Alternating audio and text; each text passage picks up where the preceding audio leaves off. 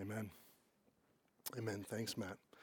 I noticed no one cheered when Matt said it's going to be about sex, because no one wanted to appear like they're super excited about this morning.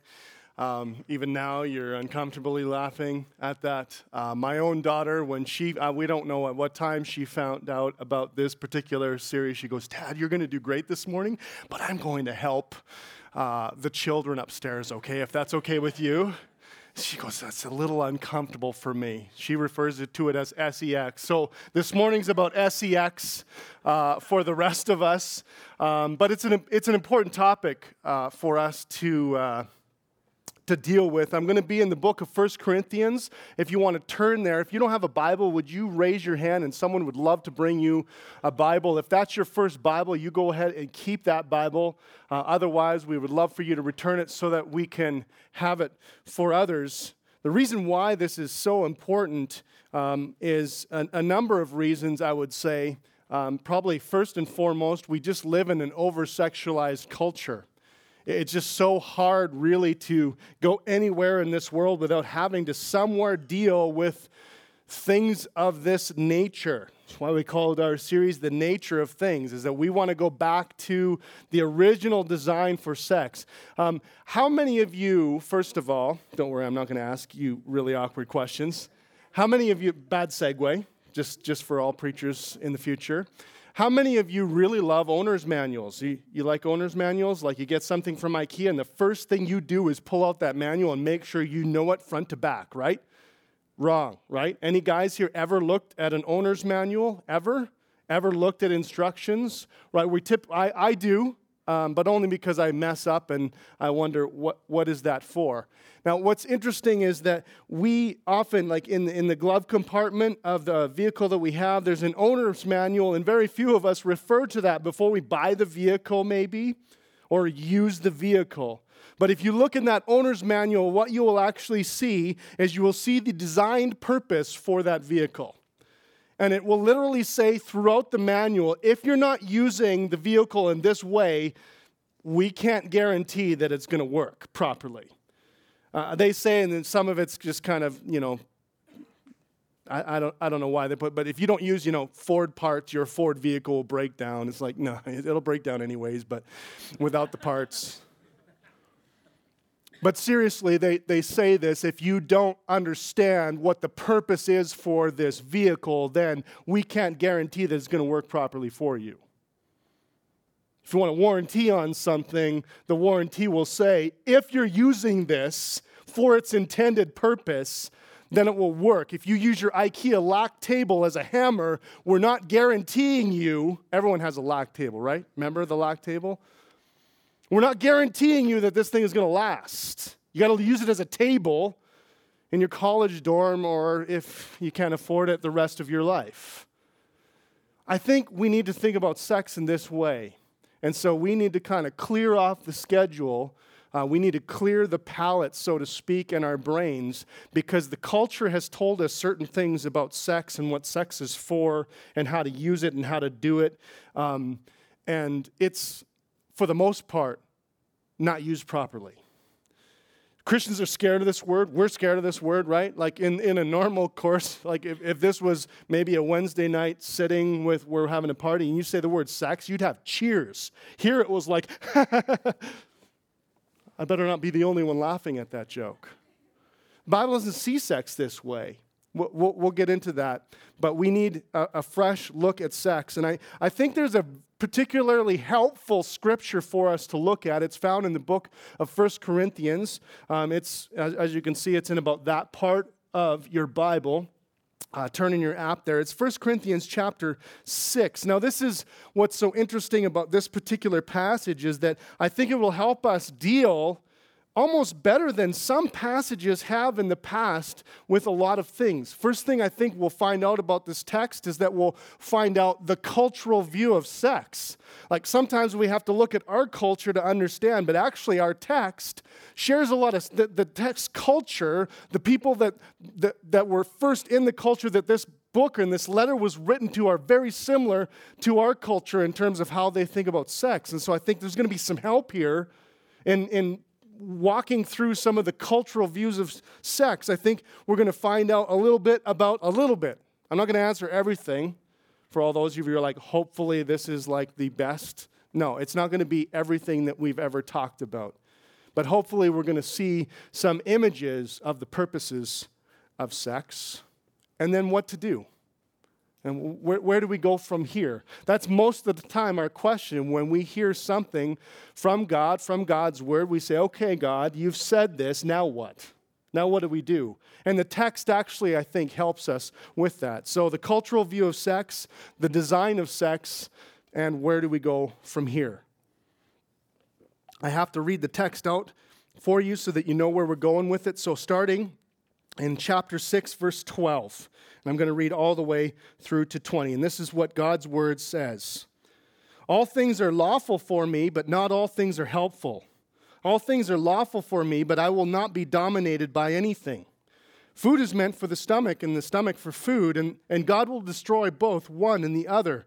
The body is not meant for sexual immorality, but for the Lord, and the Lord for the body. And God raised the Lord, and will also raise us up by his power. Do you not know then that your bodies are members of Christ? Shall I then take the members of Christ and make them members of a prostitute? Never. Or do you not know that he who is joined to a prostitute becomes one body with her? For as it is written, the two will become one flesh. But he who is joined to the Lord becomes one spirit with him. Flee from sexual immorality. Every other sin a person commits is outside the body, but the sexually immoral person sins against his own body. Or do you not know that your body is a temple of the Holy Spirit within you, whom you have from God? You are not your own, for you were bought with a price. So glorify God with your body. This is God's word for us. I want you to, as we kind of get going here, we're going to talk then about, I think I need some help there running through, Matt. Mine is, we want to talk through this cultural view of sex. And you'll notice the word sexual immorality popped up in that particular text a number of times. Sometimes I think this has been translated fornication. That's what the culture now uses to make fun of Christians, that they're going away to fornicate. They say things like that. It's not a word that we use a lot. I think it's not as helpful of a word as just going back to the original word, the Greek word porneia. I know as soon as I say the word porneia, you understand that that is a root word. That's where we get pornography from. And porneia really is a junk drawer term for anything, any kind of sexual activity outside of marriage between a man and a woman. Now, hear what I said there. Any sexual misconduct or activity outside of the context of a marriage between a man and a woman. That's a big list, isn't it? Again, last week we kind of talked about what Jesus said about same-sex marriage, and sometimes our cultural arguments are, well, Jesus never said anything about this, or Paul never said anything about the word pornography, and so therefore we can use it, or we can see it, or it's harmless. That's not true at all. The Bible's very clear that you just find a term that generally describes everything, and it becomes the junk drawer type of word. Because there's always a loophole Larry in all of us, right? You have a loophole Larry in you. Because you're looking for loopholes in God's word all the time. I know you are, because I do too. You're looking for, well, does it mean this? Or does it say this? Well, Jesus doesn't say anything about that. Or, you know what? Jesus couldn't possibly understand our context and our culture. We have such a, and really this is to say nobody really has any sort of thing to say outside of this. That porneia is sexual immorality. Sexual immorality is anything that's outside of the marriage bed. Now, right there, that is countercultural, is it not? Even within the church, sometimes that is countercultural. We don't talk about this a lot. But this is we already see the design of sex. And so right in the very first couple of paragraphs or first couple of sentences, we see that there's this statement made about sexual immorality. So keep that in mind as we go through. But this passage has a context, and none of us really like to be taken out of context. Anyone eavesdropped on you and overheard something, and then you said, no, that's not what I meant. I meant this. Everybody has a context. We don't like being taken out of context, and so we really have to see the context that the whole book is in. Here's what this particular book is about. This is a letter written to a young church plant. Are you seeing the connections maybe to us already? So a new church filled with relatively new Christians who are relatively aware of the culture around them. Does that already sound a little bit like our context, where we are, who we are? And this young church, they had a lot of loophole Larrys in their church, or loophole Lindras. Sorry, I want to be inclusive here. So they had a lot of loophole Larry and Lindas. They asked a lot of questions. I'm sure they would have sent a lot of emails. This is a really long thread to an email that the Corinthian church wrote back to Paul and said, hey, Paul, now that we follow Jesus, what can we do? Can we do this? Should we do this? What about this? I'm sleeping with this. Is that all right? I'm sleeping with this. I don't really care what you think. This is cool, right? And so there's a sense in which Paul has to write back and carefully answer every question in the thread and then just consistently knock these things off.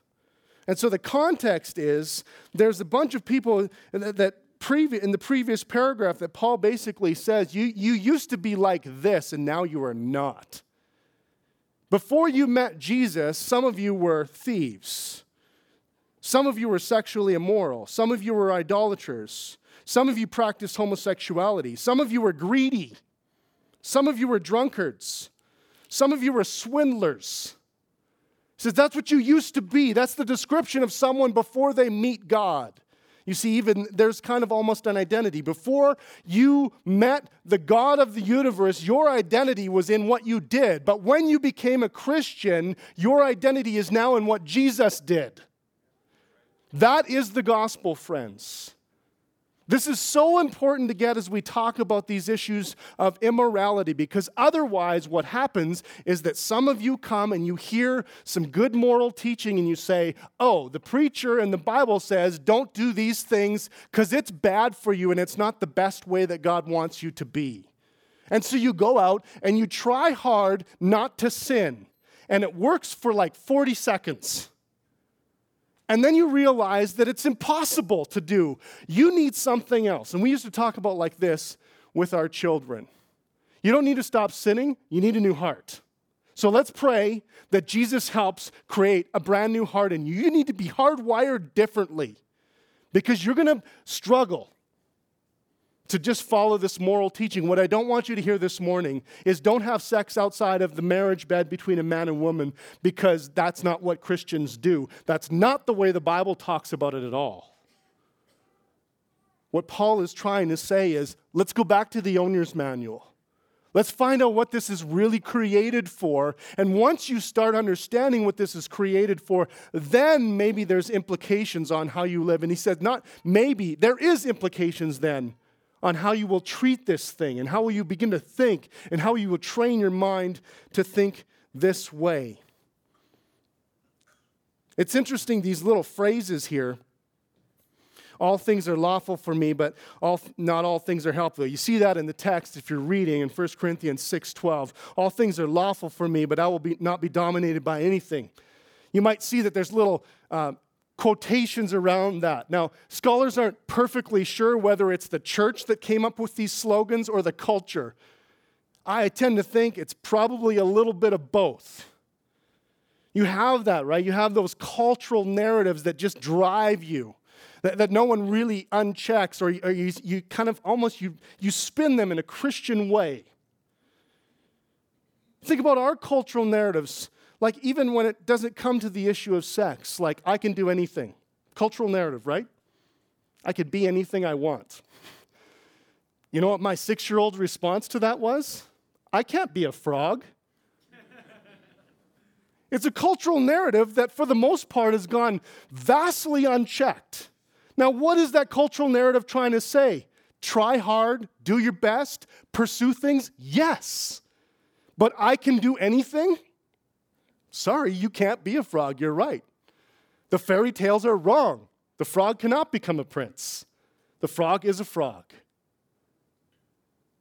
There's all kinds of cultural narratives that are going on in our culture in regards to sex, aren't there? Tons. In fact, the majority of our cultural narratives are somehow related to the pursuit of sexual freedom. Like, what's some of the most recent ones? I need to be me. I need to be who I am. If it feels good, do it. Shouldn't I be allowed to be happy? I deserve to be happy. McDonald's, I deserve a break today. You see, these cultural narratives that swim around in our culture and honestly go terribly unchecked for the most part. And sometimes we as Christians, we just take them on. And we assume that because there's an element of truth in them that really that's from God, but that's not true. And here's what Paul says. Your cultural narrative is this. All things are lawful for me. What that's translated as is, I'm free to do what I want to do. Does that sound like our culture? I'm free, aren't I? I have free will. I got free choice. I'm free. I can do what I want. I can do anything. There's songs about this. I can do anything. Right? All things are lawful for me. This is what they've picked up, and they've left it unchecked. He says, yeah, but let's just think about this for a second. You're free to do anything, but if you do anything, is it always helpful? You can be anything, but is that anything that you want to be? Does that actually contribute to society? So he's starting to argue from inside their cultural narrative and say, wait a second. Did you think at all about what you are just living your life around? All things are lawful for me, but I will not be dominated by anything. What he's trying to say is, yes, there's a sense in which Jesus Christ, when he comes into our lives, when we allow him to take control of our lives, we are freedom. Any Christian ever tell that to you as they're smoking a big fat cigar? Freedom in Christ, right? As they're drinking their face off, freedom in Christ. As they're doing what they want, hey, I got freedom in Christ. I've heard it before. I've said it before. Paul says, hey, if you think that doing whatever you want to do in whatever way you want to do brings freedom, you're wrong. He said, ultimately, any freedom that you think you have to do anything becomes slavery. Now think about this carefully. This is fascinating. Think it through your own life. I'm not asking you to raise hand. I'm asking you to do a self-inventory here and look at your own life and ask yourself, the things that you say you're so free to do, have they brought you freedom or have they made you a slave? So that you begin, what's a slave to someone? You're helpless. You have to do it. I remember, and I've said this before, I've used this often, that I talked once to an alcoholic who probably started out with the cultural narrative, I'm free to partake of God's fermented goodness. Here's what that turned into. He said, alcohol started to determine everything in my life. Alcohol determined when I got up. Alcohol determined when I went to bed. Alcohol determined who I hung out with. Alcohol determined my budget, my job, my schedule. That doesn't sound like freedom to me. That sounds like slavery. And this is exactly what Paul is saying. Before you think that sexual freedom is the way forward for you, remember that ultimately it will lead to slavery. I know it sounds good. I know our cultural narrative says, it's harmless. What's our cultural narrative say? Hey, I'm just window shopping. If I don't touch it, I don't hurt it. I've heard that from Christians. It doesn't hurt to look. Our culture basically begs us to look. I mean, my daughter's in grade 6. and it's in our schools. Sex is everywhere. I mean, there's a long list I have of how this is damaging our culture, how this cultural freedom is just completely damaging to our entire culture. Paul says, let me take down your narrative. Let me tell you that this is not the way forward. He gives good reasons. And this has to be our approach to this. Is not like, is it okay to do this and not this? Is it okay to have sex before marriage but not sleep around with multiple partners? Is it okay to keep your clothes on but do everything else? Is it okay? It's this sense in which, and I have a 6-year-old, so I know this. I've watched this of my 6-year-old and my 11-year-old. You say, there's the line. What do they do to it? Don't cross the line. What will they do? Get right there. I'll get right. I'm not crossing it. Whoa, can I do this? So my kid did one time. Kicking the back of my seat. I don't know about you. I don't think there's anything more annoying in the whole world. Maybe sanding drywall over your head. Maybe. But getting kicked in the back seat while I'm driving is arguably one of the most annoying things in the world to me. So I get this thump, thump, thump. Stop that. Can I do this? Can I hold it there? Can I hold both feet? Can I kick past your seat? Because that's what we do. That's the problem with our hearts. Is we don't just look at the owner's manual. We want to see what we can do with this thing before it is completely destroyed. And Paul says, really? I mean, honestly, he could have said that in the text. Really? You think this is the way forward? Well, let me show you. It's not the way forward. What is the way forward? What is the way forward? It's the next one, the purpose of sex. I could talk about the verse that is up there, but I won't. The purpose of sex. So he begins to say that the body's not meant for this. The body's not meant for sexual immorality, but for the Lord. I'm not going into detail here because I know I don't need to go in detail. You're likely have the details in you. And you know and understand what I'm saying when I say that. But he says the body is not meant for porneia.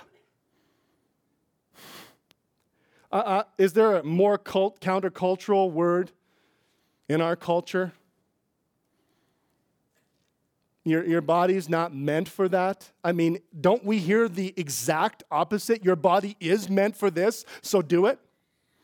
Isn't that the argument for a lot of even the gender confusion? Your body is meant for this, so your brain is wrong. So you got to change things around. You got to fulfill your appetite. You just got to scratch that itch. That's your right as a human. And Paul says it's not your right as a human. When you become a Christian, you give your life, you give your body, not just your spirit, but your body to Jesus. We've talked about this a number of times in our series, how really the true definition of discipleship is not, I raised my hand and said, I would be more interested in knowing about Jesus. The definition of a disciple is said, here is my life, here is my mission, here is my spirit, here is my body, here is my wallet, here is my relationships, here is everything in my life. You have it, you design it, you get to tell me what to do with it. That's the definition of Christian. Why do you think there aren't more of them? This is a hard word for every one of us. This is a hard word even when we believe this. This is an impossible word when we believe this. That is an impossibility. Unless Jesus what? Changes your heart and creates a new heart that longs to have Jesus in charge of it, that longs to take you off the throne and have Jesus put in his place.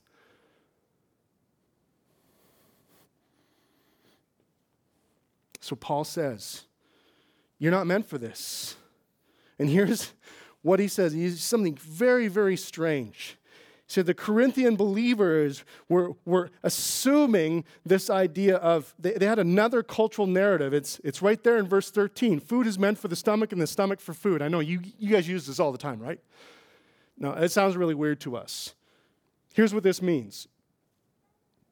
The food is meant for the stomach, stomach for the food. That's what it means.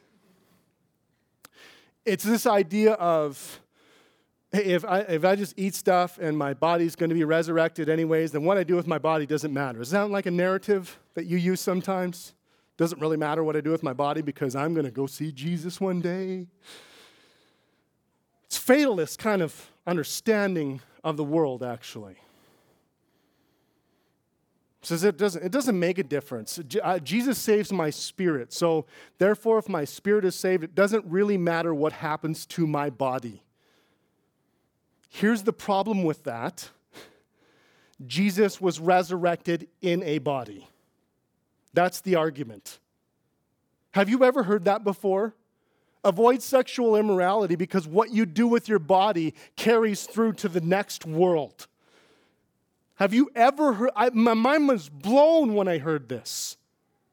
Take care what happens to your body, what you do with your body, because what body you have is going to be resurrected and made new.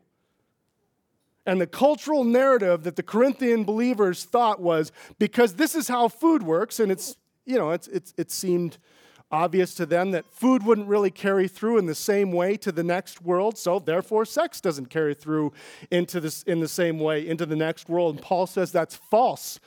Let's go back to the owner's manual and see what sex is actually for and what's it about. Do you not know that your bodies are members? Do you not know, he says. Now, I know, I get it. You guys don't know, and I'm well aware of that. You got to go back to Genesis 22, 2:22 to 24. Most of the biblical writers, when they actually start talking about marriage and marriage relationships, they always refer to this. The one sermon I said 4 times, it's almost a direct quote, and here's what it says. This at last is bone of my bones and flesh of my flesh. This is the man singing a song. She shall be called woman because she was taken out of man. Therefore a man shall leave his father and his mother and hold fast to his wife, and they shall become one flesh. And the man and his wife were both naked and were not ashamed. Ultimately, what you see in that passage is that here is the owner's manual view of sex. It's made to glue a marriage together. That's what it's made for. You guys ever use glue improperly? How's that work? Right? You ever try and adhere? Like one writer, Sam Albury, I think he likened this. He said, sex in some ways, you can't take the metaphor too far, of course. He said it's like a Post-it note. When you use the Post-it note adhesive the first time, it's pretty good, right? You stick it on a paper, it stays there basically until you remove it. What happens when you remove that Post-it note and put it on multiple pages? You lose the adhering factor. It becomes kind of irrelevant. It becomes just another little yellow sheet of paper. And Paul says, this is essentially what happens when you don't treat sex like it's supposed to be. It has some adhering qualities. That won't change. But it kind of loses its effectiveness. It loses its original design when you misuse it. This would explain why some of you who have had difficult sexual past or multiple sexual partners, sex seems to mean less and less to you. It's because it's not being used for its original design. Within the context of marriage, it is a great gift. I can proudly say that, unashamedly say. In our marriage, it's been very helpful. I love it. Of course I do. I'm a guy, right? But one of the things I love about it is its adhering quality. It reminds me that I was made one flesh with my wife, that God gave me a gift. This is my best friend. This is my closest friend. This is my gospel companion. This is the person who helps see my sin better than anyone else. This is the person who, over time, after using this gift properly to adhere to my wife, I start to think as one, not two. You see that? That's what it's for. That's what it's for. Every time you don't use it properly, you're adhering yourself to things that don't belong, to things that will make it difficult, to things that will bring you trouble. Yes, there is some moral teaching here. I understand that. But do you understand how this is not simply a moral thing for Paul? Like in high school, I went to a youth group. Yes, I grew up as a Christian. And here's what they said. Don't do it because. That famous argument you always hear from your parents that you hate, right? Because it said so. Most of the time we've said, because God said so. No, God's saying, because it's not what I designed it for. This isn't God wanting our least. This is God wanting our best. Some people are so afraid to trust God with their sexual life because they're terrified that He doesn't have their ultimate pleasure in mind, but we do. God says, no, I actually designed it. I know what I'm talking about. I know what I designed this for. Feels good? Yes, I know. I made it that way. Makes a family? Yes, I know. I made it that way. Adheres to your wife? Yes, the two become one flesh. Do you not know? That's what he says. You and I know this is a difficult issue, however.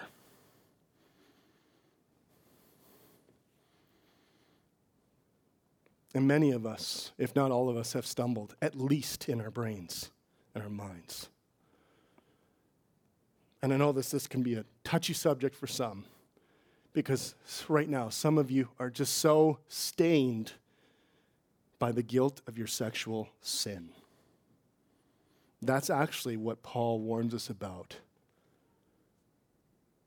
He said, basically, sin is sin, but some sins seem to provide a greater stain than others. Have you experienced that at times? This is a dark, deep sin that stains us badly. It's embarrassing. It's humiliating. We don't talk about it.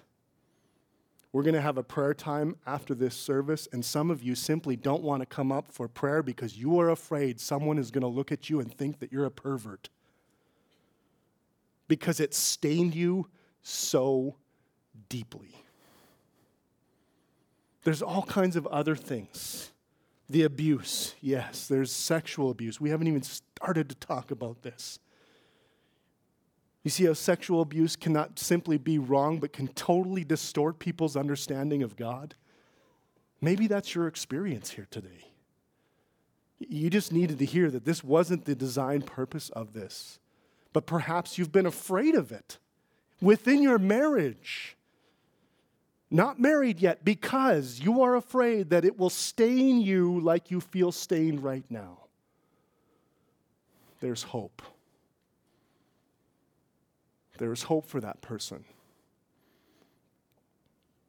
What does he say? We got to close this thing out here. What does he say? Where do we go from here? This is the last little bit.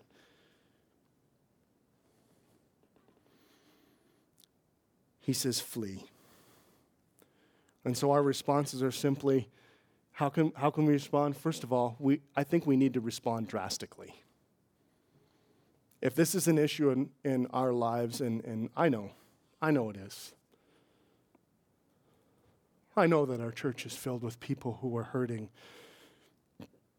who feel trapped, who feel addicted, who have made mistakes, who feel stained.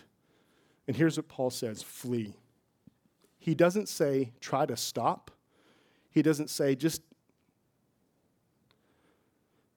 do what you can. He says, flee, run away, is what he says. The cultural narrative that you and I listen to will not tell you to run from it. It will say, it's not that bad. I have Netflix friends. I know there's all kinds of sexual immorality on Netflix. I run into it from time to time.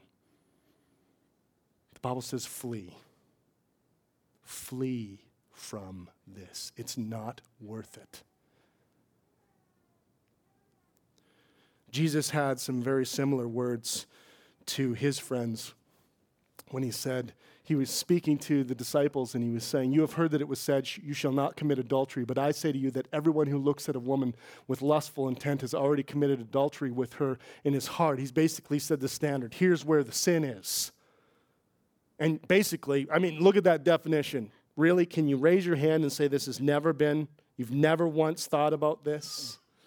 You've never once desired this? Of course, we're all guilty of this. But then he says, if your right eye causes you to sin, tear it out and throw it away. Now, is he really telling us to do that? I think if it would help, I would say, yes, he is. But if you understand his heart, what he is saying is, you may have to take drastic measures to remove yourself from this particular area.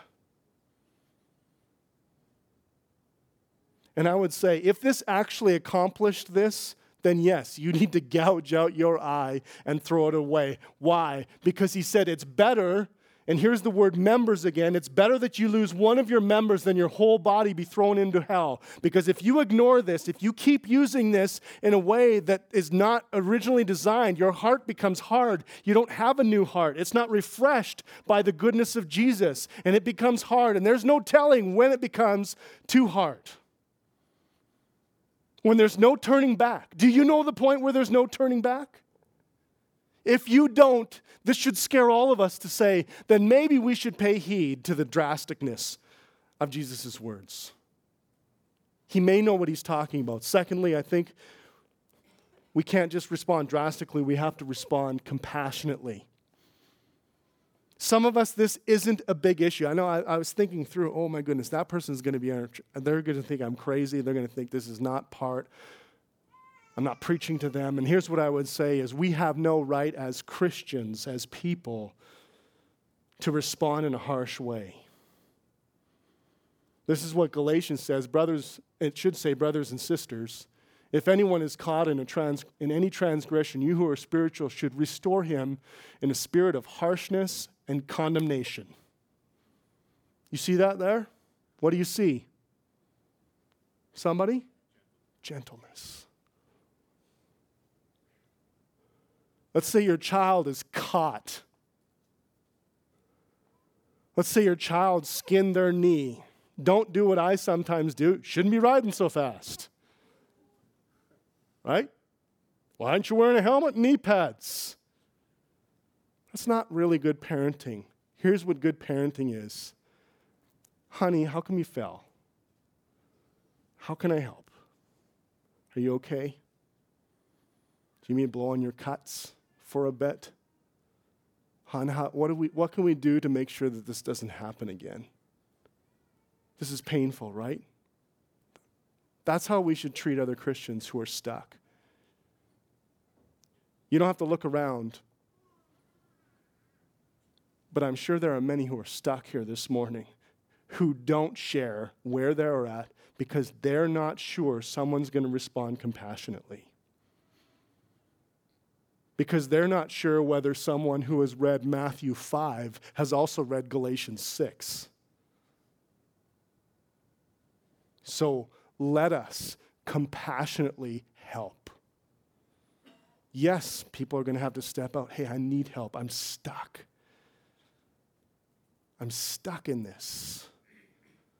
I need help. I've misused this. I've adhered to wrong things, and I have such a pattern in my life. I don't know up from down. I don't know the proper view anymore. I need someone to preach to me that Jesus is enough, that he cares more about my pleasure than I care about my pleasure. I need help. Yes, let us not be condemnation bringers. Let us be gentle. And lastly, let us respond to Jesus. I don't believe you can ever get out of this. I don't believe you can ever see this rightly until you actually first believe this and respond this way. Here's what Jesus says. And I know this. Some of you are drawn to this particular sin because you are seeking an identity that you don't have. You are seeking someone who loves you. You are seeking someone who thinks you're pretty or respectful. You are seeking someone or something that loves you and wants to serve you. And here's what I would say. Get this verse in your head. You're not your own. You were bought with a price.